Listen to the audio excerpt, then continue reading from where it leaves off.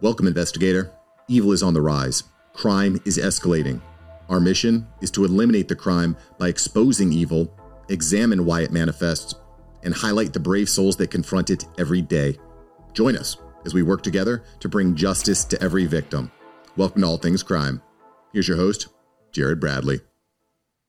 Hey, everybody, it's Jared. Welcome to another episode of All Things Crime. Man, can't tell you how much we appreciate all of you that are watching on YouTube or Rumble or listening to us on a podcast, whatever platform you prefer.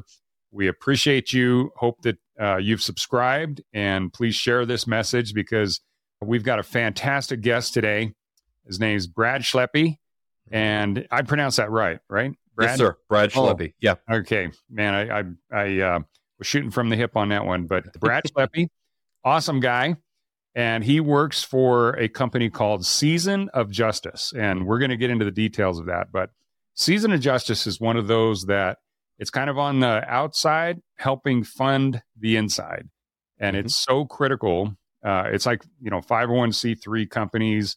The latest interviews with Paul Hutchinson from Sound of Freedom, he has these different organizations that he belongs to, and he's, out helping, catch bad guys and child traffickers. Well, Brad is kind of Brad's not going undercover, but he's one of the faces of Season of Justice, and overall great guy. And he's from Indiana, so what can go wrong, right? Absolutely. Yeah. You're a Hoosier guy, right? I am a born Hoosier and a graduate as well. So. Oh man, there you go. Yep. Just full on there. Yeah. Full throttle. Yep. Right on. Well, listen, Brad, welcome to the show, and thank you. Appreciate you coming on. So first of all, give us a little background on you and how you came to be with Season of Justice, and then definitely go into kind of what Season of Justice is, what their goal is. I mean, you can go to their website, and man, I thought I saw something that was just awesome, that you guys have funded over $1 million worth of testing and different, funding for, whatever the police agency needs. So yeah, rock on with us that. Yeah. Excellent. No, Jared, I appreciate it. Appreciate the opportunity to be here. Obviously, Brad Schleppe, I'm with Season of Justice. I'm the executive director here. I've been with Season of Justice for just a little less than a year now.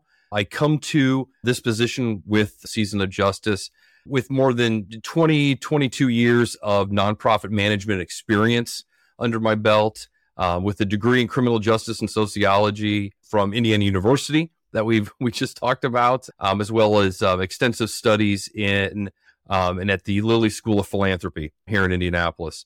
Season of Justice, Jared, as you know, but for your listeners, was founded just a little more than 3 years ago with the specific intent to help bridge the funding gap faced by so many law enforcement agencies that are out there, investigative agencies that are out there, to help them access cutting-edge forensic science. One of the things that a lot of us know and that Season of Justice is here to do is to really come alongside those investigative agencies and work with them specifically to help them not only access, but ensure that they are, pairing good forensic science, cutting edge forensic science, with the needs that they have when investigating and continuing to investigate cold cases. So many of our cases are 25, 35, 50 years old, and the technology that was available in 1971 is a lot different than the technology that's available in 2022. And because of a lot of really good efforts by investigators and crime scene technicians, there's evidence that's been stored away for a very, very long time that can now be taken out of cold storage, for a lack of a better term, and tested. And Season of Justice is not only helping to fund that, but we're, seeing the results of that cutting edge forensic science in the number of solves that we see all across the country. We fund investigative agencies, coast to coast in all 50 states. We've even focused some funding up in Canada as well to help them with some stuff. And so, like I said, we've been around as a 501c3 organization for a little more than 3 years. We are honored to have grant funded more than $1 million to more than 150 cases to date. And our intention, our expectation, the expectation of our funders is that we continue to grow those numbers. Oh, that's just amazing. Mm-hmm. And I'll tell you, folks, right off the top, if you want to help, and I know there's so many of us out there that when we hear about these different cases, especially the cold cases, kids being murdered, whatever, and then there's a specific case that I know Brad is going to be talking to us about. But when we hear these stories, number one, we're all horrified about it. And number two, I think the first thing is what can we do to help? And I'll tell you right now, one of the best ways you can help is go to Season of Justice, their website. Is it seasonofjustice.org? It is. Seasonofjustice.org. Yeah. Absolutely. Seasonofjustice.org. Go there, contribute, do what you can, spread the message, share this podcast. And I think the more this word gets out, and when they hear about the fantastic work that you guys are doing, helping especially the agencies that can't afford it, right. Say you're out in the woods somewhere, I shouldn't say the woods, but even the suburbs, a lot of the smaller jurisdictions that are in the suburbs of big cities may not have the type of funding that the bigger cities do, but you still have a lot of that bleed over. This is one of the problems that's really starting to happen a lot in the United States. You'll take a big city. Indianapolis is a good example. And then you have all of these smaller counties and cities that are maybe, 30, 40, 50, 60 miles out. Mm-hmm. But even that far, a lot of the gang violence and things like that is starting to spill over into those. And there's agencies that are really putting up a fight, and they're working really hard, but a lot of them are undermanned. A lot of them can't afford the equipment. I mean, they're doing everything they can just to fill the ranks, with the police forces, and not having the like you said, the latest and greatest in technology, and whether that be ballistics or anything else. But I mean, for me, obviously, near and dear to my heart is DNA. So right, and specifically MVAC testing. But you know what? I know you guys. I think personally, the best thing about you guys is that you can go to agencies, or agencies will come to you, and they'll tell you what they need. Exactly. That's one of the principles of our grant making process, is that the investigative agency comes to us, specifically, with that completed grant application after talking with a lab specifically about the needs of their case, the needs that the investigators have with respect to where they think the advanced technology from today could help them move this case forward. And as an organization, Season of Justice, we're not interested in getting in the middle of that at all. That relationship is between the investigator and the lab.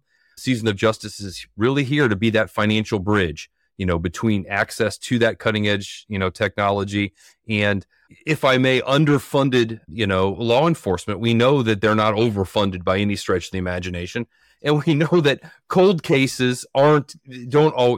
investigation does not always get, first priority in terms of, funding. And so that's really where that's the niche that Season of Justice is here. That's why we were funded, why we were founded, was to help those types of situations, ultimately helping families find resolution. That's a piece we haven't spoken about yet. I know we will.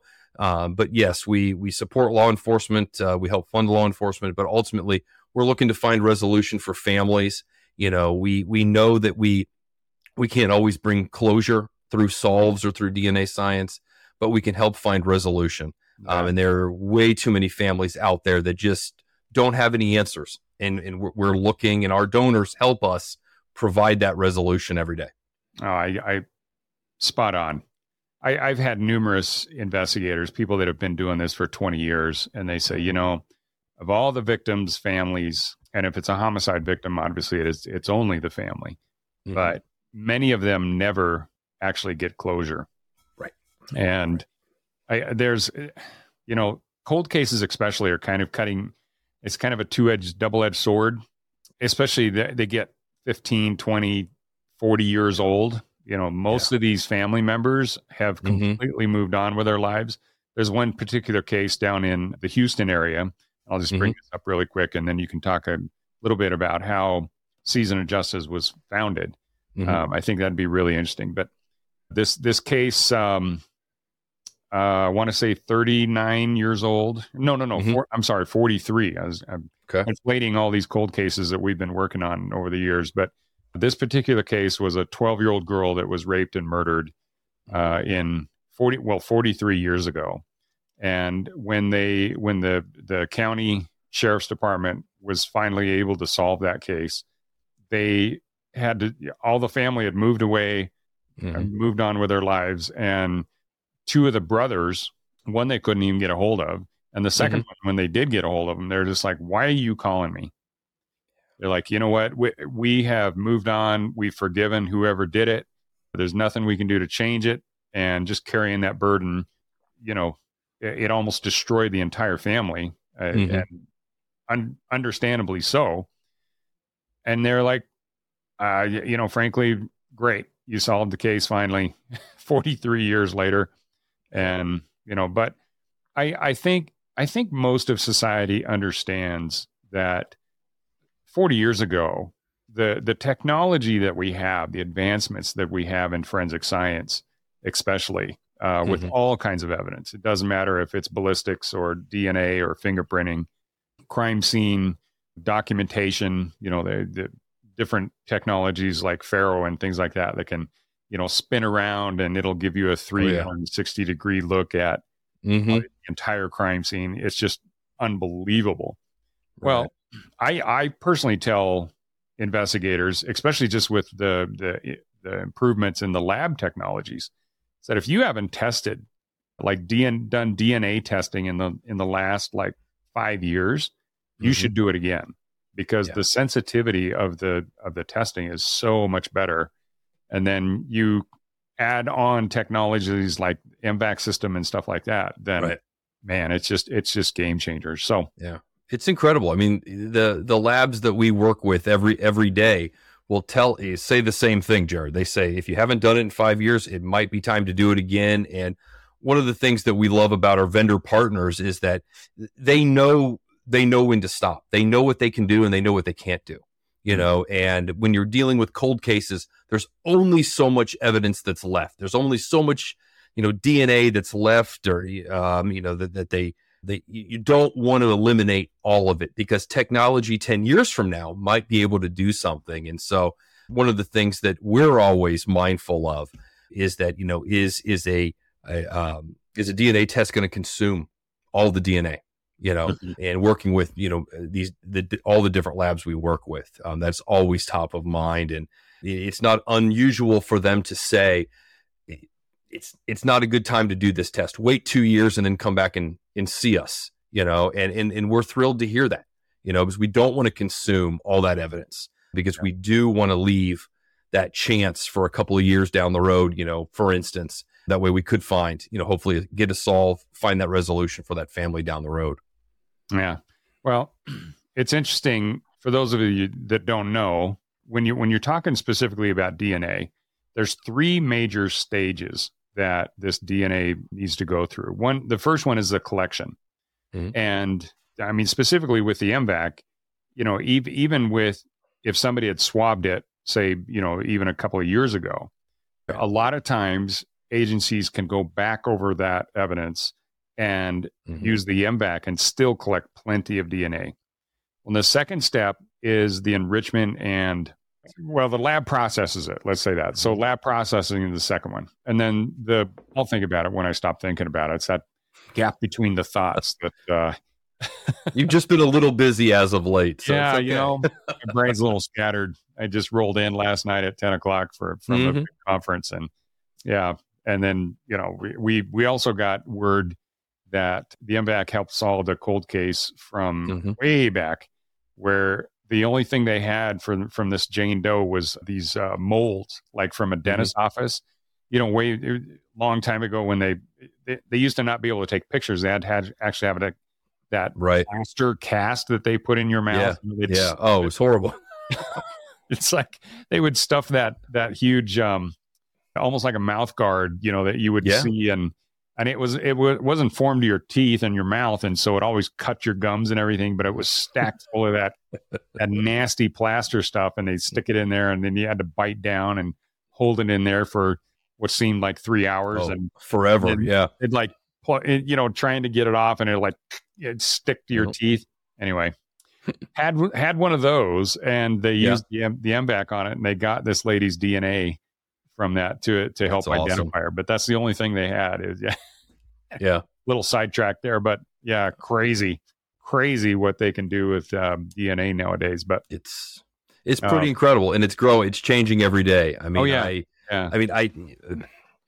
you've been around it a lot longer than I have, but I'm drinking from a fire hose, and I know there's times when you probably feel the same way as the technology is advancing so much. I mean, you mentioned MVAC a couple seconds ago. I mean, our number 4 for Season of Justice, our 4th solve, Rita Coran out of Burlington, Vermont, was an MVAC case. We specifically funded MVAC for the police department, and they used the MVAC on a house coat and compared that to DNA that they had from a cigarette butt that was near the victim. And that's how they made the comparison to make the arrest and the confirmation and all that stuff. So, and that was from 1971, so. Yeah, that's a really cool case. And I actually saw the press conference that the Burlington PD did on that one. And it's, I love reporters. These guys, they, there's nobody that can screw up a story worse than a reporter. And for example, no, I mean, it's cool that they can get DNA off a cigarette butt. And it's also cool that so many bad guys smoke, because they're always leaving their DNA everywhere. It makes, it makes it easy. The ones that really don't get it, I've read of, like, burglars. They'll break into a house, and after looting the house of whatever they were going to get, they'd open up the refrigerator and take a Coke and a piece of pizza out, and drink part of the Coke, and and then take a couple bites of pizza, and then just leave it on the counter. And the police come in. Like, hey, our job's done. It's right there. Look at this genius left us, man. Thanks for joining us. Your attention today brings us one step closer to exposing and eliminating the evil that brings crime to our communities. Hit subscribe and share this episode. Together, we will bring justice to every victim.